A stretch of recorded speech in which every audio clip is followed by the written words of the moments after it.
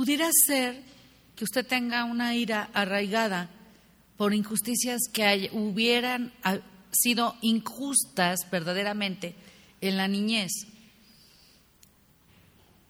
Y cuando eso le invade a usted, haga lo siguiente: medite, pero en esta forma. Para hablar con Dios, tiene usted que analizarse verdaderamente. Cuando sucede algo, usted tiene que sentir que si esto es una injusticia, lo que está viviendo en el momento. Que en el pasado, por ejemplo, pudiera ser: me golpearon, me maltrataron. Hablo de injusticia. Me ignoraron, pero sí sabe a qué me refiero de ignorar. ¿Lo sintió de niñez? Y creo que di un ejemplo similar de que hay padres que, bueno, lamentablemente en esa naturaleza a veces optan por tener el hijo preferido, que no es correcto.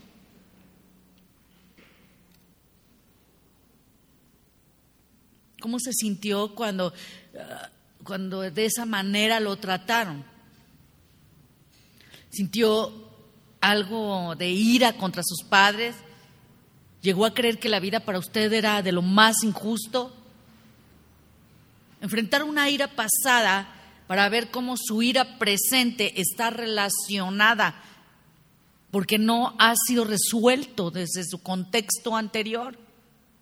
Dice, sí, es que yo ya vine a Dios y Dios sí lo limpia, pero hay partes donde accionamos como cuando nos subimos a un automóvil. Algunos que se suben al automóvil ya ni siquiera ven ni la palanca, ni ven nada, ni en los pies, ya saben y lo hacen. Y no es la manera en nuestra vida.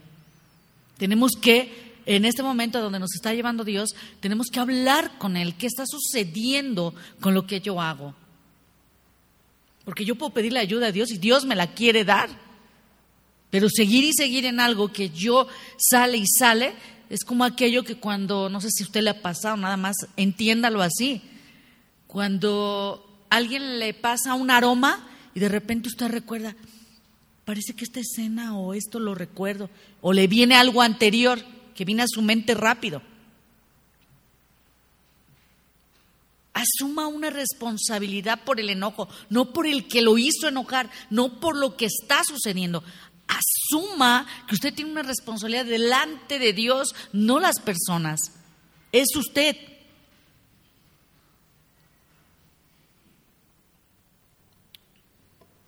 Entregue esa ira a Dios, reemplácela con esa paz que sobrepasa todo entendimiento, con esa paz que, Señor, solo tú puedes poner paz.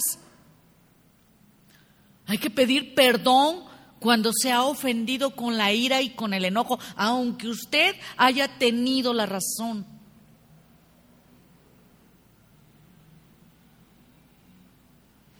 Perdone y ore por los que han actuado injustamente con usted.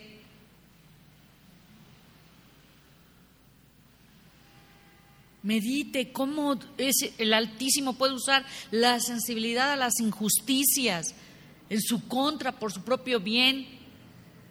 Si su ira está arraigada en un trato injusto, recuerde algo. Salmo 9:16, Jehová se ha hecho conocer en el juicio que ejecutó.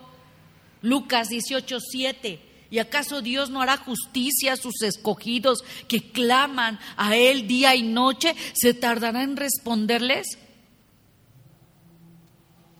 Segunda de Tesalonicenses 1:6-7, ahorita le repito las citas. Porque es justo delante de Dios pagar con tribulación a los que os atribulan, y a vosotros que sois atribulados, daros reposo con nosotros cuando se manifieste el Señor Jesús desde el cielo con los ángeles de su poder.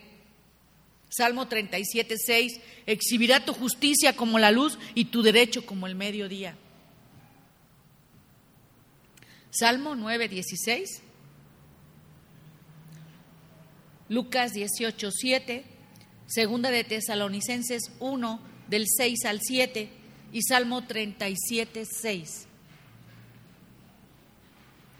Ahora, en esa ira arraigada, en el temor que experimentó, en esa niñez, Cuando se sienta amenazado, se enoje por algún cambio de las circunstancias de su vida, pregúntese, ¿estoy temiendo por mi futuro? He perdido mi trabajo, ¿y ahora qué vamos a hacer? Y con las deudas y con lo que nos pusimos encima. ¿Alguna vez sintió eso en esa parte que le quedó como niño? A lo mejor lo mandaron a vivir con alguien, no le explicaron, a lo mejor sus padres murieron, tampoco le dijeron nada. Mira qué difícil es eso en un niño, y a todos cómo nos cuesta trabajo hablar la verdad. Si les cuesta trabajo decir, Santa Claus no existe. Sí, se molesta, hay gente que se molesta. Los reyes no existen. Ay, no le rompa la ilusión y su corazoncito, hermana. No rompo nada, no es verdad. No es verdad. Y lo que yo diga, pues hay cosas más crueles que decir que Santa Claus y los reyes no existen.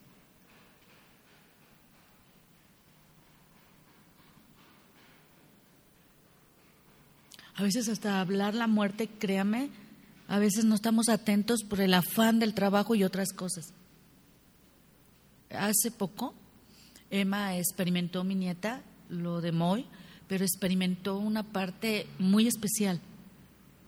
Para no hacérselo largo, alguien le dijo que la niña pedía siempre, en un tiempo que tuvo, que le agarraran la mano. Nos extrañó esa parte. Y yendo a Dios, platicando con mi hijo, le dije, mira Ricardo, lo que pasa con ella, esos temores, esas cosas, ella no vio a Moy, no fue, y estuvo correcto, pero ya ella tenemos que explicarle. Estando en el jardín, tampoco para hacérselo más detallado, estábamos en el jardín y había un animalito, ahí una hormiga creo tirada, no me recuerdo qué era. Y le digo, ¿ves este animalito, Emma? Me dice, sí. Le digo, mira, ya no se mueve, ya está muerto. Dices, le digo, sí, está muerto, ya no se mueve, ya no tiene vida. ¿Te acuerdas tú de Coffee? Un perro que yo tenía. Sí, abuelita. Ah, bueno, él también así se murió, su cuerpecito ya no se movió. ¿Y sabes dónde está Coffee? No. Mira, acá en el jardín, su cuerpecito que ya no se movía, lo enterramos. Y vamos a hacer lo mismo con este animalito. Le hacemos un hoyito en el lodo y lo metemos. Aquí en nuestro jardín podemos meter a nuestro perrito, a nuestros animalitos. ¿En dónde crees tú que van las personas? A un panteón se llama. Un lugar donde podemos dejar personas porque ya no se mueven. ¿Pero qué crees? Moy, lo que piensa, lo que cree, lo que vivió, Moy está ahí arriba, su alma. Y ya lo vamos a ver con Dios. Ah, ya entendí, abuelita. Moy está ahí arriba. Digo, sí. ¿Y su cuerpo está en el panteón? ¿Y qué es el panteón, abuelita? Un lugar donde se le permite meter a personas. Que te lleve tu papá para que veas. ¿Quieres ir? Sí, abuelita. Tan real como eso. Tan real como hablar. Porque ellos quieren saber, y aunque usted no lo crea, los niños piden, porque son niños, piden explicación, piden cosas, piden tiempo, piden instrucción. Por eso lo delicado de una madre estar en su casa para estar atenta, ¿qué necesita? ¿Qué le está diciendo la maestra de su hijo? ¿Por qué los cambios de comportamiento? ¿Qué está sucediendo? Es su responsabilidad. Yo no sé cómo le hiciste, hermana Marichuy. Te aventaste 4. Yo con 2 hijos. Dios mío. Enfrente su ira contra Dios por haberse llevado a sus padres y haberlos dejado, pero no enfrentando una ira de enojo contra Dios, sino encarando esa parte. Señor, yo sé que te los llevaste y hoy lo entiendo. Porque tú tienes el tiempo de la vida de todos, de todos, de todos.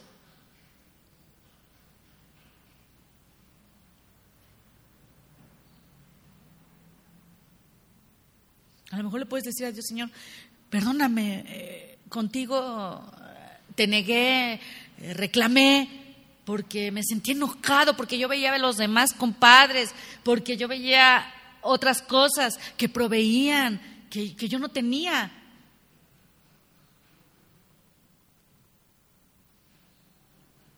¿Tiene alguna dificultad que recuerde sus sentimientos de temor en la niñez? Pídale a Dios y va a ver lo que va a hacer. Que traiga la memoria por el origen, y se lo va a dar. Porque todo tiene un origen. Ya lo que viene, eso es una consecuencia de lo que usted hace. Hay un origen. Pregunte con los que vive si le notan momentos que usted expresa de repente enojo, ira de la nada, contrariedad o cosas de inseguridad. Pregunte. Sea honesto consigo mismo. Pídale a Dios que le revele en qué áreas tiene que depositar su confianza. ¿En dónde las pone usted esa confianza? ¿En la riqueza económica? ¿En su trabajo? ¿En su esposa? ¿En su esposo? ¿En los lazos estrechos, a lo mejor hasta de una familia? Hay familias que inician negocios y esa es su confianza. ¿En sus logros? ¿En qué opinan de usted? Todo lo que sea poner la confianza en otra cosa es idolatría. Lo que no sea con Dios va a provocar ira contra sus ídolos y su seguridad va a fallar. Pídale perdón a Dios por no haber confiado en Él. Coloque su confianza y seguridad únicamente en el Señor. Tome versículos de la palabra que afirmen la fidelidad divina. Comience a cultivar en su corazón agradecimiento por todas las cosas que el Padre le provee y dele gracias todos los días por la provisión generosa que le da. Si su corazón anhela tener seguridad, recuerde, Salmo 112, versículos 7 al 8. No tendrá temor de malas noticias. Su corazón está firme, confiado en Jehová, asegurado está su corazón. No temerá hasta que vea en sus enemigos su deseo. Isaías 41:10. No temas, porque yo estoy contigo. No desmayes, porque yo soy tu Dios que te esfuerzo. Siempre te ayudaré, siempre te sustentaré con la diestra de mi justicia. Isaías 41:10. Proverbios 3:26. Porque Jehová será tu confianza y Él preservará tu pie de quedar preso. Romanos 8:15. Pues no habéis recibido el espíritu de esclavitud para estar otra vez en temor, sino que habéis recibido el espíritu de adopción, Hijo de Dios.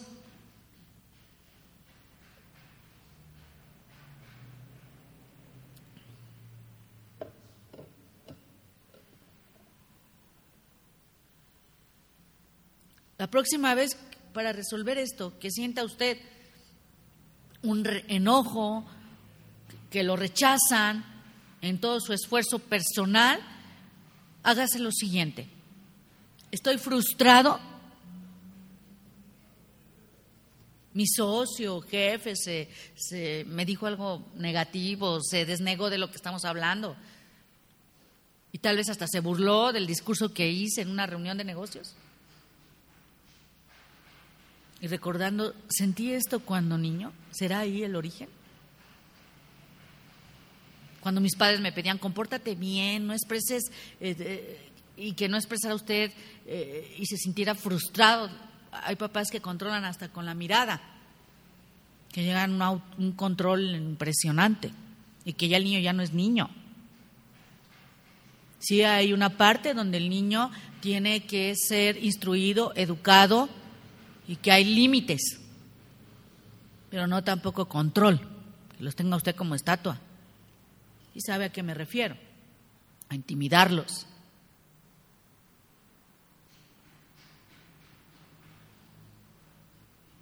¿Cómo se sentía usted cuando sus padres tenían ciertas expectativas de usted, de ellos a usted?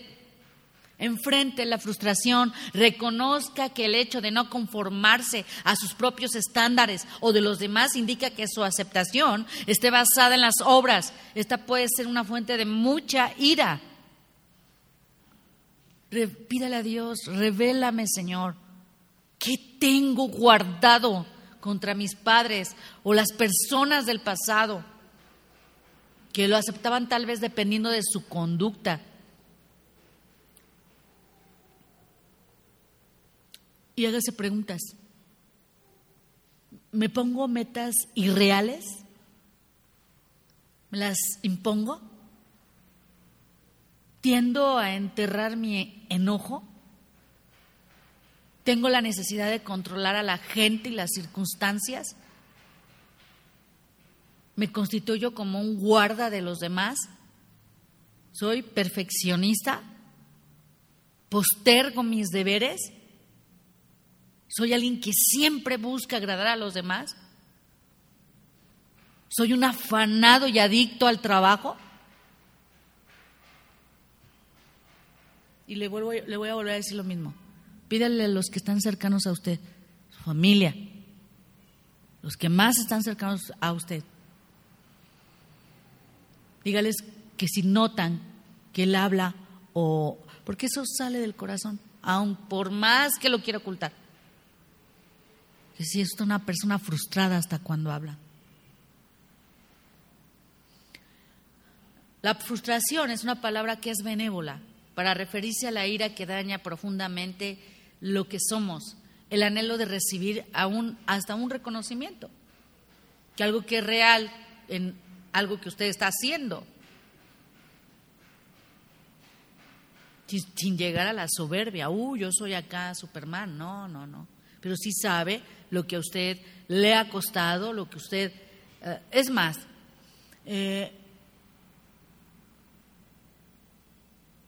puede usted hasta valorar un fruto del fruto del Espíritu, el dominio propio. Puede valorar muchas cosas que dice, sí, me ha costado, pero Él me ha ayudado y yo me he dominado. Esa es una parte que aceptar verdaderamente. Aceptar que se requiere de un compromiso serio, un gran esfuerzo para sacar a luz las frustraciones enterradas que están en su corazón. Usted no puede hacer nada, nadie para ganarse el amor de Dios. Nadie puede hacer nada. Él te ama sin condiciones, sin nada. Él te ama. Nada te puede apartar de su amor, nada.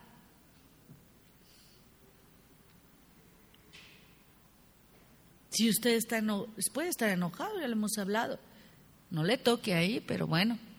Pida al Señor que le dé valor de que si hubiera que expresar tal vez un enojo, pues de una manera que sea aceptable, tranquila, no tampoco arrebatada. Peligroso. Y si es mejor no hacerlo, pues no lo haga. Entregue lo que tiene al Omnipotente, apóyese en la suficiencia de su amor para su propio valor.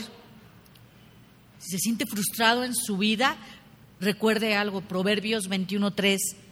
Hacer justicia y juicio es a Jehová más agradable que sacrificio. Gálatas 1:10. Pues busco ahora el favor de los hombres o el de Dios, o trato de agradar a los hombres, pues si todavía agradara a los hombres, no sería siervo de Cristo. Salmo 139, 23, 24. 22, 23, perdón. No, perdón. Salmo 139, 23, 24. Examíname, oh Dios, y conoce mi corazón, pruébame y conoce mis pensamientos, y ve si hay en mí camino de perversidad, y guíame en el camino eterno. Lamentaciones 3, 22, 23. Por la misericordia de Jehová no hemos sido consumidos, porque nunca decayeron sus misericordias. Nuevas son cada mañana, grande es tu fidelidad.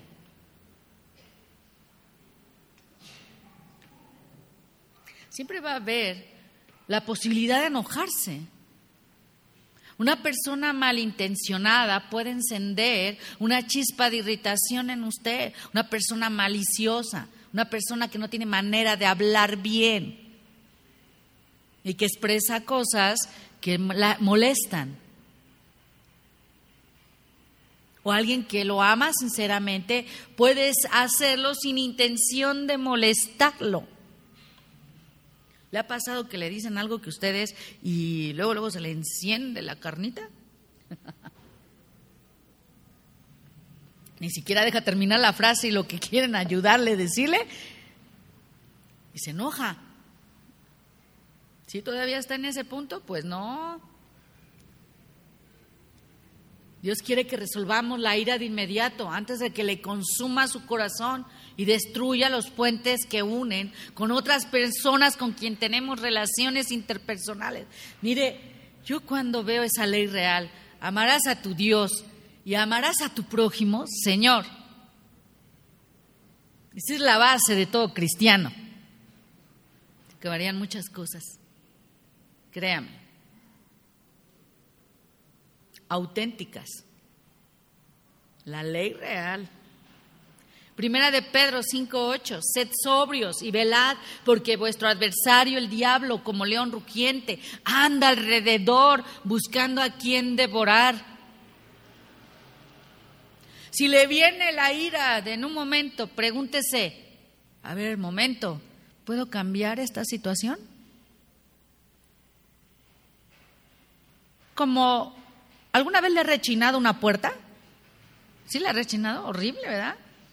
Pues le pones aceite, ¿no? O afloja todo. Ese como me gusta para cuando cierro como llegamos a veces a la 1 de la mañana normalmente a su casa los jueves, pues me gusta que nadie sepa que ya llegué, ni despertar mis vecinos. Y si puede, cámbiela si ya no sirve la puerta. Si no puede, pues déjela pasar. ¿Cómo ora? Porque hay momentos en que se ora en ese momento. Hay problemas y hay situaciones, yo no sé qué haga usted y qué respuesta dé, pero de repente hay momentos en que hay que orar, ahí donde esté. Señor, tú eres el soberano de mi vida, tú sabes todas las cosas. Señor, tú conoces de mí contra cierta persona, esa parte esa parte que yo nomás veo el cuello. Por la injusticia, por el insulto, por el temor, por la frustración. Quiero ponerme a cuenta, Señor, en esta situación. Tú solamente me puedes ayudar. Te entrego mi futuro, mi vida. En el nombre de Jesucristo, Señor, te lo ruego, te lo pido. Salmo 143, 8. Hazme oír por la mañana tu misericordia, porque en ti he confiado. Hazme saber el camino por donde ande, porque a ti he elevado mi alma. La ira es un peligro, peligrosísimo. No juegue con eso. Créamelo, no juegue con eso. Dios puede ayudarle. Pero también la lengua. Híjole, la lengua. Nuestra lengua a veces no ha sido domada y sale cada cosa, conversaciones que se pueden salir de control muy fácilmente. ¿Y qué tiene que hacer? Admitir su enojo. Sí pasa. Que esté dispuesto a reconocer que ya está enojado. Obsérvese cuando se siente el enojo. Observe si reprime o controla su ira verdaderamente. Hay que estar dispuesto a asumir una responsabilidad por tal vez una expresión inapropiada de la ira. A veces es disfrazada con la burla.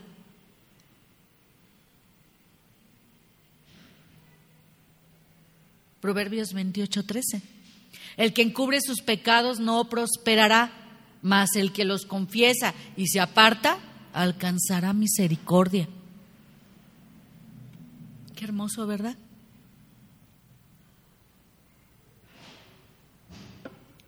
¿Se ha analizado usted?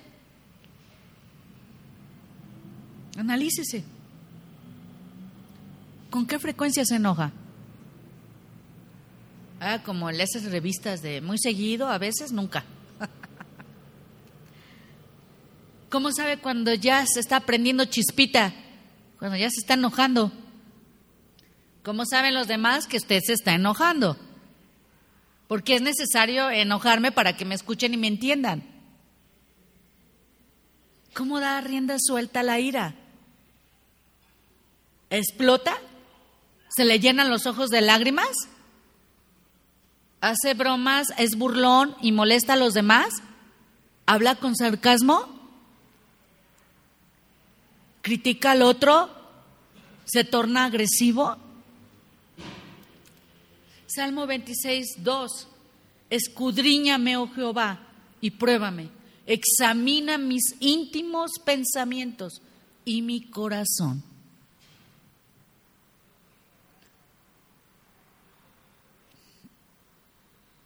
Analice siempre el origen de esa ira, el enojo. ¿Dolor? El origen de la ira son sus sentimientos, entre comillas, heridos por las palabras o acciones de los demás. A veces hasta porque, no sé, va usted al súper, ya sabe que son bien, toda la gente es bien amable, pase usted y con permiso. ¿Cómo está usted? Buenos días, ¿verdad? Bueno, entonces le toca a la cajera, ya sabe cómo son, ¿no? Y le avienta el cambio. Hasta eso, ¿siente dolor? Pobrecita chica. ¿No cree? Pobrecita gente. Yo cuando veo los viejitos en Cuernavaca, algunos, pone una carga muy fuerte, mi señor, de ver tanto viejito metiendo sus cosas ahí, ¿no? Pero usted ve viejito y hay unos que están bien amargaditos, pobrecitos. Sí, ¿no? Porque entre más viejo, pues oiga, ya vivió bastante, hay más sabiduría, más experiencia. ¿Injusticia? La ira resuelta es una respuesta emocional a la injusticia de alguien contra otra persona. Es que me parece injusto. Hay muchas cosas injustas y de muchos.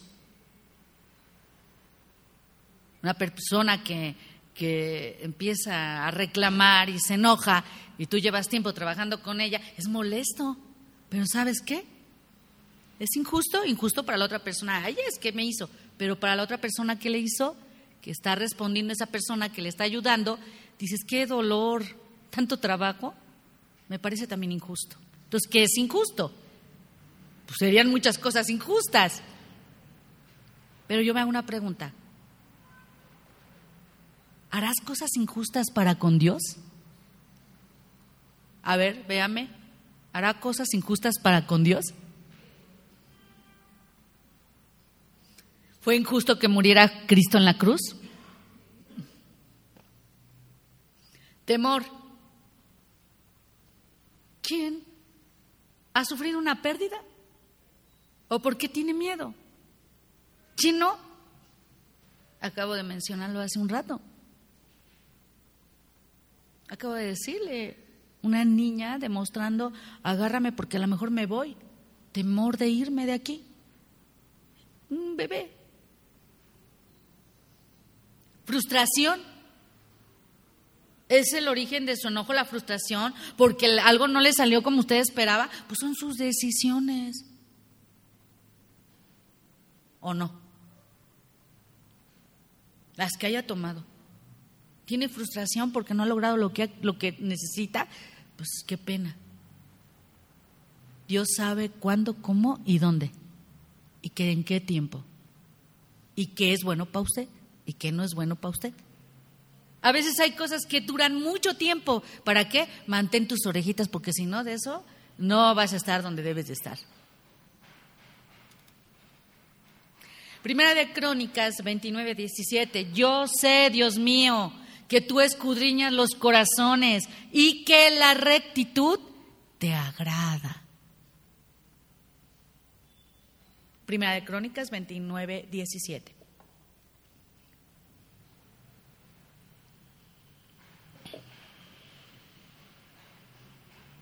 Cuide sus pensamientos. Porque si en sus pensamientos están estas frases o parecidas, pues bueno, analícelo usted. Espera que los demás se comporten como usted quiere y como le deben de dar las cosas y como deben ser. Usted tiene en su frase de sus pensamientos, ella debería cuidar mejor a los niños. Él o ella deberían de agradecerme lo que hago por ellos. Él debería de estar aquí a las 7. Más le valiera no haber llamado durante la cena.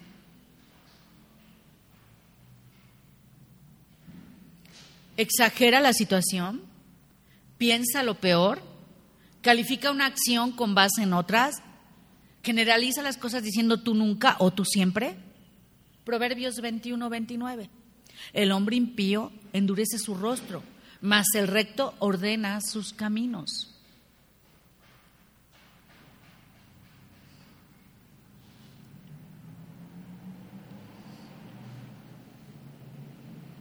A menudo la ira se usa como una táctica para llenar esas necesidades íntimas.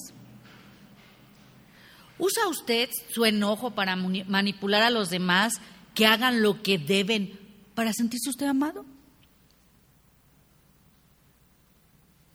¿Utiliza usted la ira explosiva para salirse con la suya y así lo escuchen, tratando de recibir reconocimiento? ¿Utiliza una ira manipuladora esperando que se den las circunstancias necesarias para sentirse seguro? ¿Sabe? Solo Cristo puede llenar esas necesidades, solo Él. Filipenses 4:19. Mi Dios pues suplirá todo lo que os falta, conforme a sus riquezas en gloria en Cristo Jesús. ¿Tiene exigencias? Ok. En lugar de que los demás llenen sus necesidades de usted en amor, en reconocimiento, en seguridad, aprenda a depender del Señor para que Él las llene.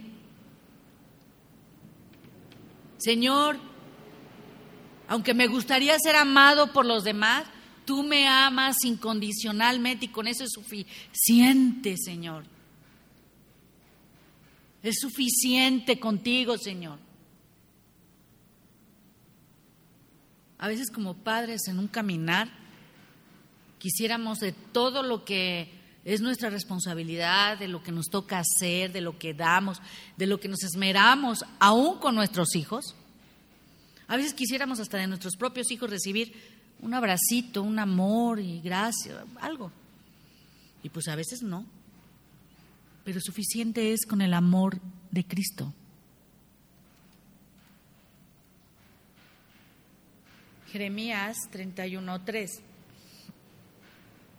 Con amor eterno te he amado, por tanto te prolongué mi misericordia.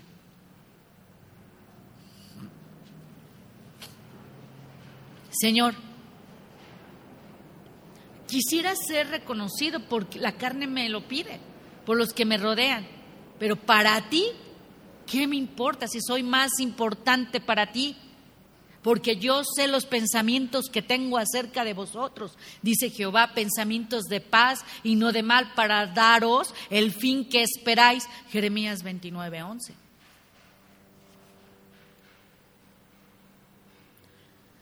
Señor, cómo me gustaría sentirme seguro en mis relaciones con los demás, pero también sé que yo estoy seguro en mi relación contigo. Jehová está conmigo, no temeré lo que me pueda hacer el hombre. Salmo 118:6.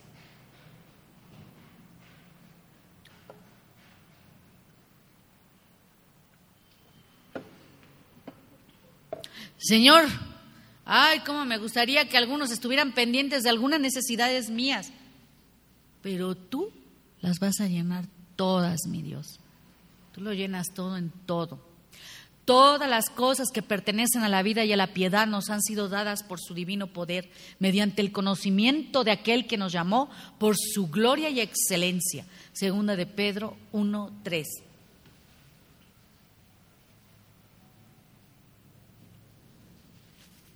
Cambie actitudes. Filipenses 2:2-8.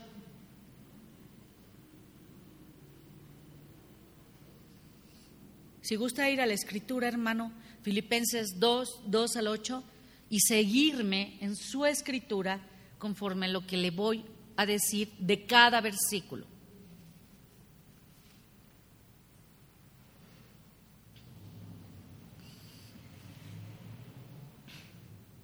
¿Estamos ahí? ¿Sí? Bien. Versículo 2. Tenga una meta. Piense como Cristo. Versículo 3. No piense en sí mismo primero, nunca. Dele preferencia a otra persona.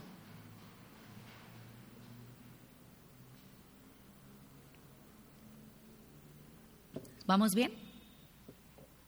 Versículo 4.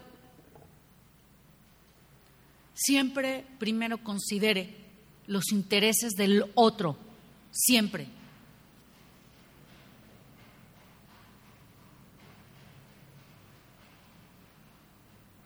Versículo 5. Tenga una misma actitud de Jesucristo, téngala.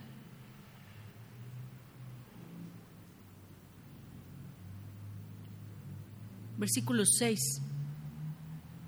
No se aferre a su posición o a sus derechos.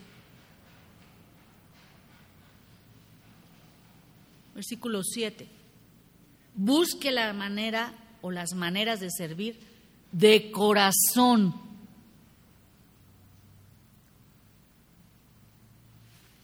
Versículo 8. Hable, actúe del corazón, con integridad, con humildad. Esté dispuesto a morir a sus deseos.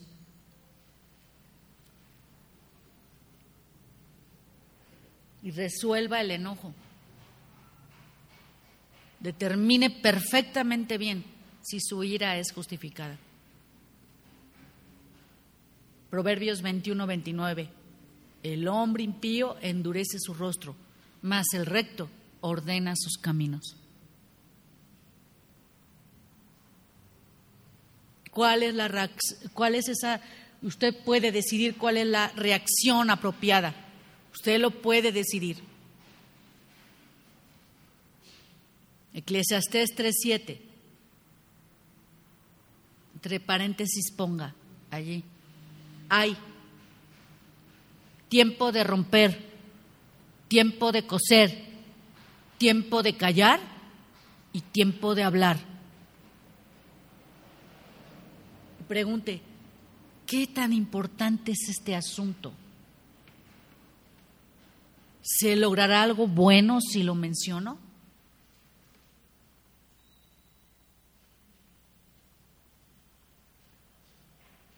¿Acaso nada más debo mostrar aceptar mi enojo solo ante el Señor?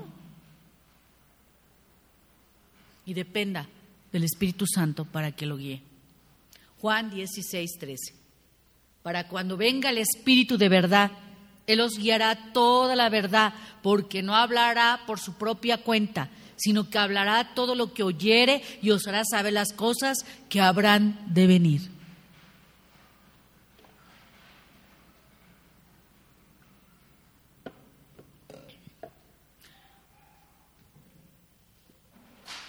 Bueno, yo soy muy dada a hacer anotaciones. Yo creo que desde que se me enseñó a hacer una agenda, hace muchos años, muchísimos años, aprendí y Dios me lo recalcó para ahora que vino lo de la diabetes, no se me olvidarán tantas cosas. el recalcar y poner para que mi memoria se ejercitara más. Por eso a veces no me salgo tanto del script, porque no quiero irme y que se me olvide de lo que tengo, de lo que ya se tiene estudiado.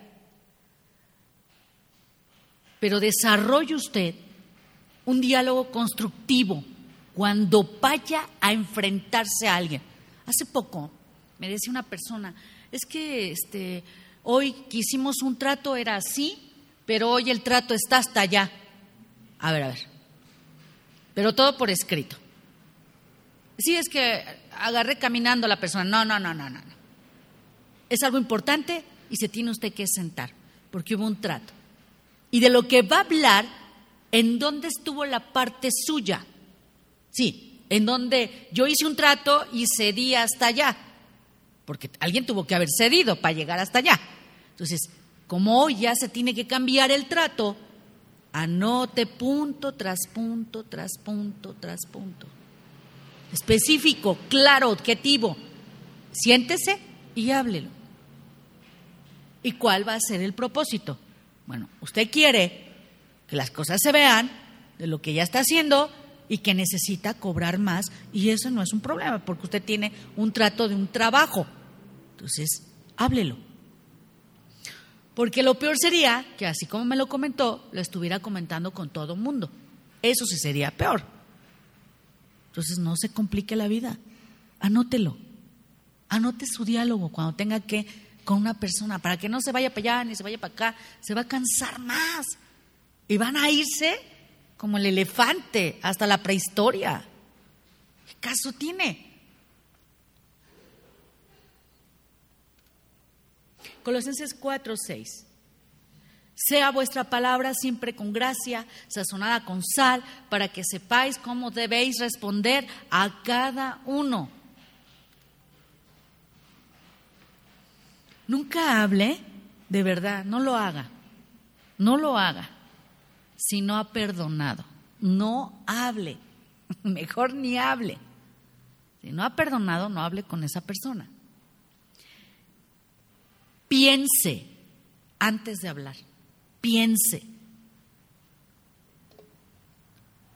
No lo comente con alguien para que le ayude. Primero hágalo usted.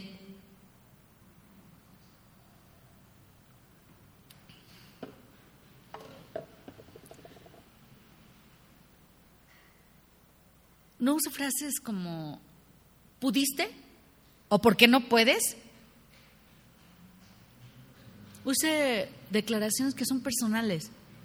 Yo siento lo que verdaderamente está en su interior. No traiga ofensas pasadas. Eso ya fue en un contexto de impío, lo que hacíamos antes, de reclamar, y me hiciste, y yo he cedido más, y yo, bueno, ¿qué le digo? ¿Se acuerda de eso? Bueno, no, ya no. No tiene caso. Se supone que usted es un hijo de Dios, tiene una comunión con Dios. Y como usted entiende con Dios, usted entiende la primera que Dios dice, no, deja tu ofrenda y ve corriendo con tu hermano. No, es que se la estoy guardando, como el alfolí.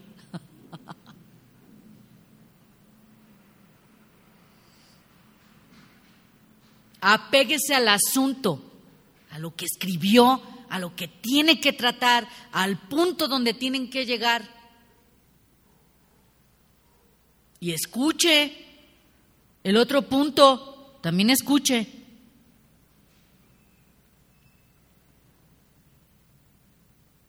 Nunca espere que alguien lo entienda automáticamente, nunca, jamás se lo imagine, que lo van a entender automáticamente. Algunos sí, porque yo veo, ¿no? A veces digo, Señor, ¿cómo te agrada la obediencia?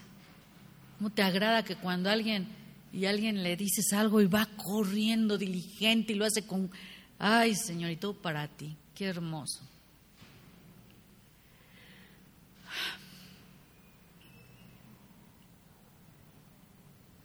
Nunca asuma que una persona está equivocada. Escuche su punto de vista, escúchelo. Sea paciente. Sea paciente. Usted no va a hacer nada. El que lo va a tratar, el que lo va a acomodar es Dios. Y de la misma sinceridad, siga reaccionando con esa persona amable. Igual, el problema no es para usted. Proverbios 25:15. Con larga paciencia se aplaca al príncipe, y la lengua blanda quebranta los huesos.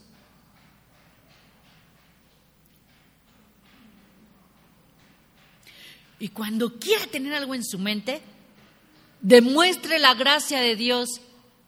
¿Qué piensa? ¿Qué hace con su mente? Verdaderamente, honestamente, ¿qué sale de usted en sus pensamientos? No me controla la ira. Puse mi enojo sobre esa cruz de mi Cristo. Estoy vivo porque Cristo vive en mí. Cristo puede perdonar a través de mí porque yo tengo el Espíritu de Dios. Cristo, voy a permitir que ame a través de mí, que revele su verdad a través de mí. Yo tengo el Espíritu de Dios.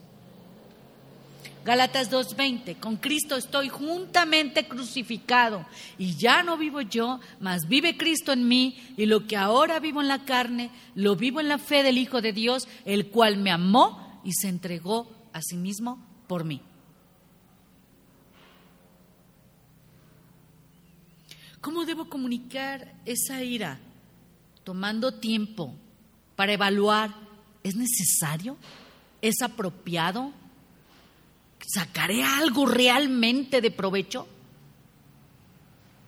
Porque algunos no saben cómo manejarlo, se vuelven hostiles, agresivos, débiles, pasivos, y no se resuelve nada. Si lo único que deseo es externar sentimientos, entonces lo hago delante de Dios o con otra persona, pero no con la que estoy enojado. Si se encuentra con esa persona, hay varias cosas que usted necesita hacer de antemano.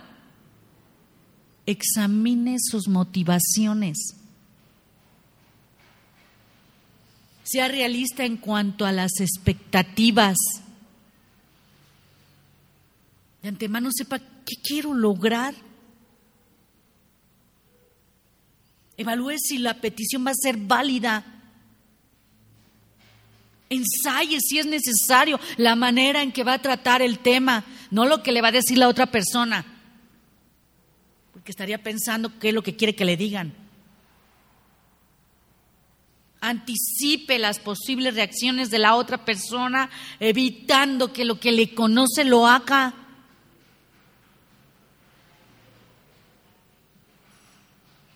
Piense bien cómo podría responder a tales reacciones.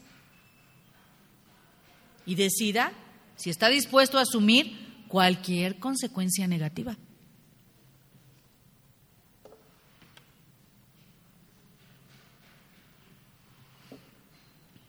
Y si no está seguro en lo que quiere hacer, hable con alguien que sea sabio y confiable.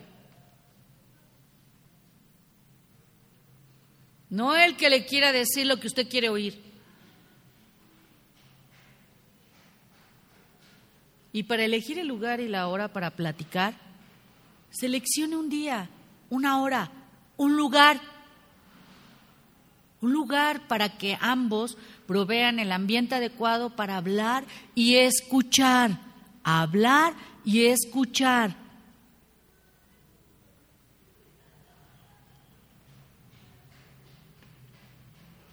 Un lugar neutral para que se sienta la equidad, la importancia y la oportunidad.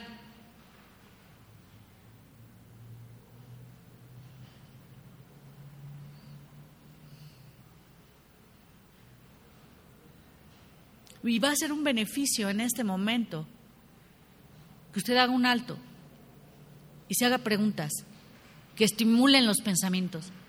Cada vez que usted sienta ese enojo, cuando usted analiza lo que pasa tras bambalinas, va a dejar de ser subjetivo, se va a ser más objetivo. Va a dejar de hacer cosas de reacción, va a dejar de estar controlado por su enojo y sacará mayor provecho. Y va a ir practicando y practicando. Va a tener paciencia, va a tener dominio, va a adquirir sabiduría. Estará mejor condición para someter esa ira a los propósitos de Dios. Le va a ayudar a no cometer pecado. Proverbios 14:29. El que tarda en airarse es grande de entendimiento, mas el que es impaciente de espíritu enaltece la necedad.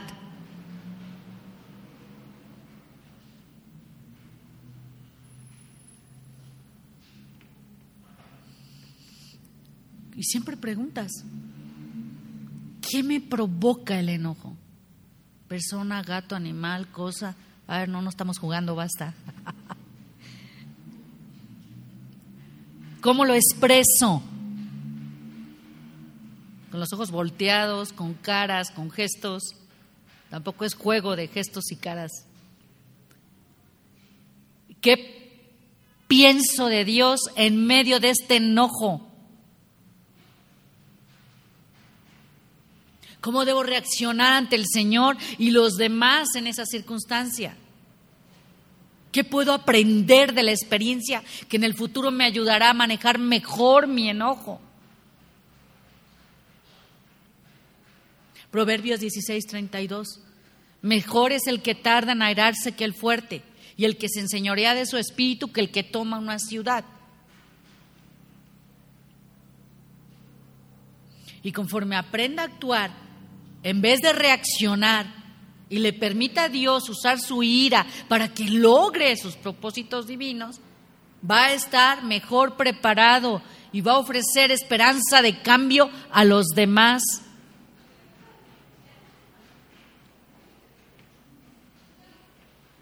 Y le va a poder dar respuestas verdaderamente bíblicas a quienes viven en la esclavitud del enojo y que corren a usted buscando ayuda y esperanza, que es a donde los tiene que llevar. Primera de Pedro 3:15. Santificad a Dios el Señor en vuestros corazones y estad siempre preparados para presentar defensa con mansedumbre y reverencia ante todo el que os demande razón de la esperanza que hay en vosotros.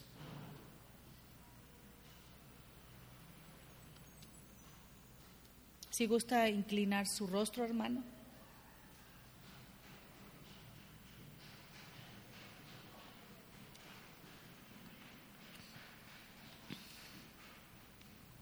Señor, te damos gracias, Padre, por esta mañana, por este día, agradeciendo todas tus bondades, tu amor, tu misericordia, Señor, que son nuevas cada mañana. Gracias, Señor, porque de verdad, Señor, cada día más y más queremos más de ti, pero sobre todo entendiendo, Padre, en la responsabilidad de cada uno de nosotros, que no nada más en el intelecto, Señor, sino en nuestra vida. Queremos agradarte. Y tú que conoces todo y conoces nuestro corazón, Señor, aquí estamos. Damos gloria y honra a tu nombre. Te agradecemos lo que hoy tú nos enseñas cada día más y más, Señor. Gracias, Padre. Gracias, Señor.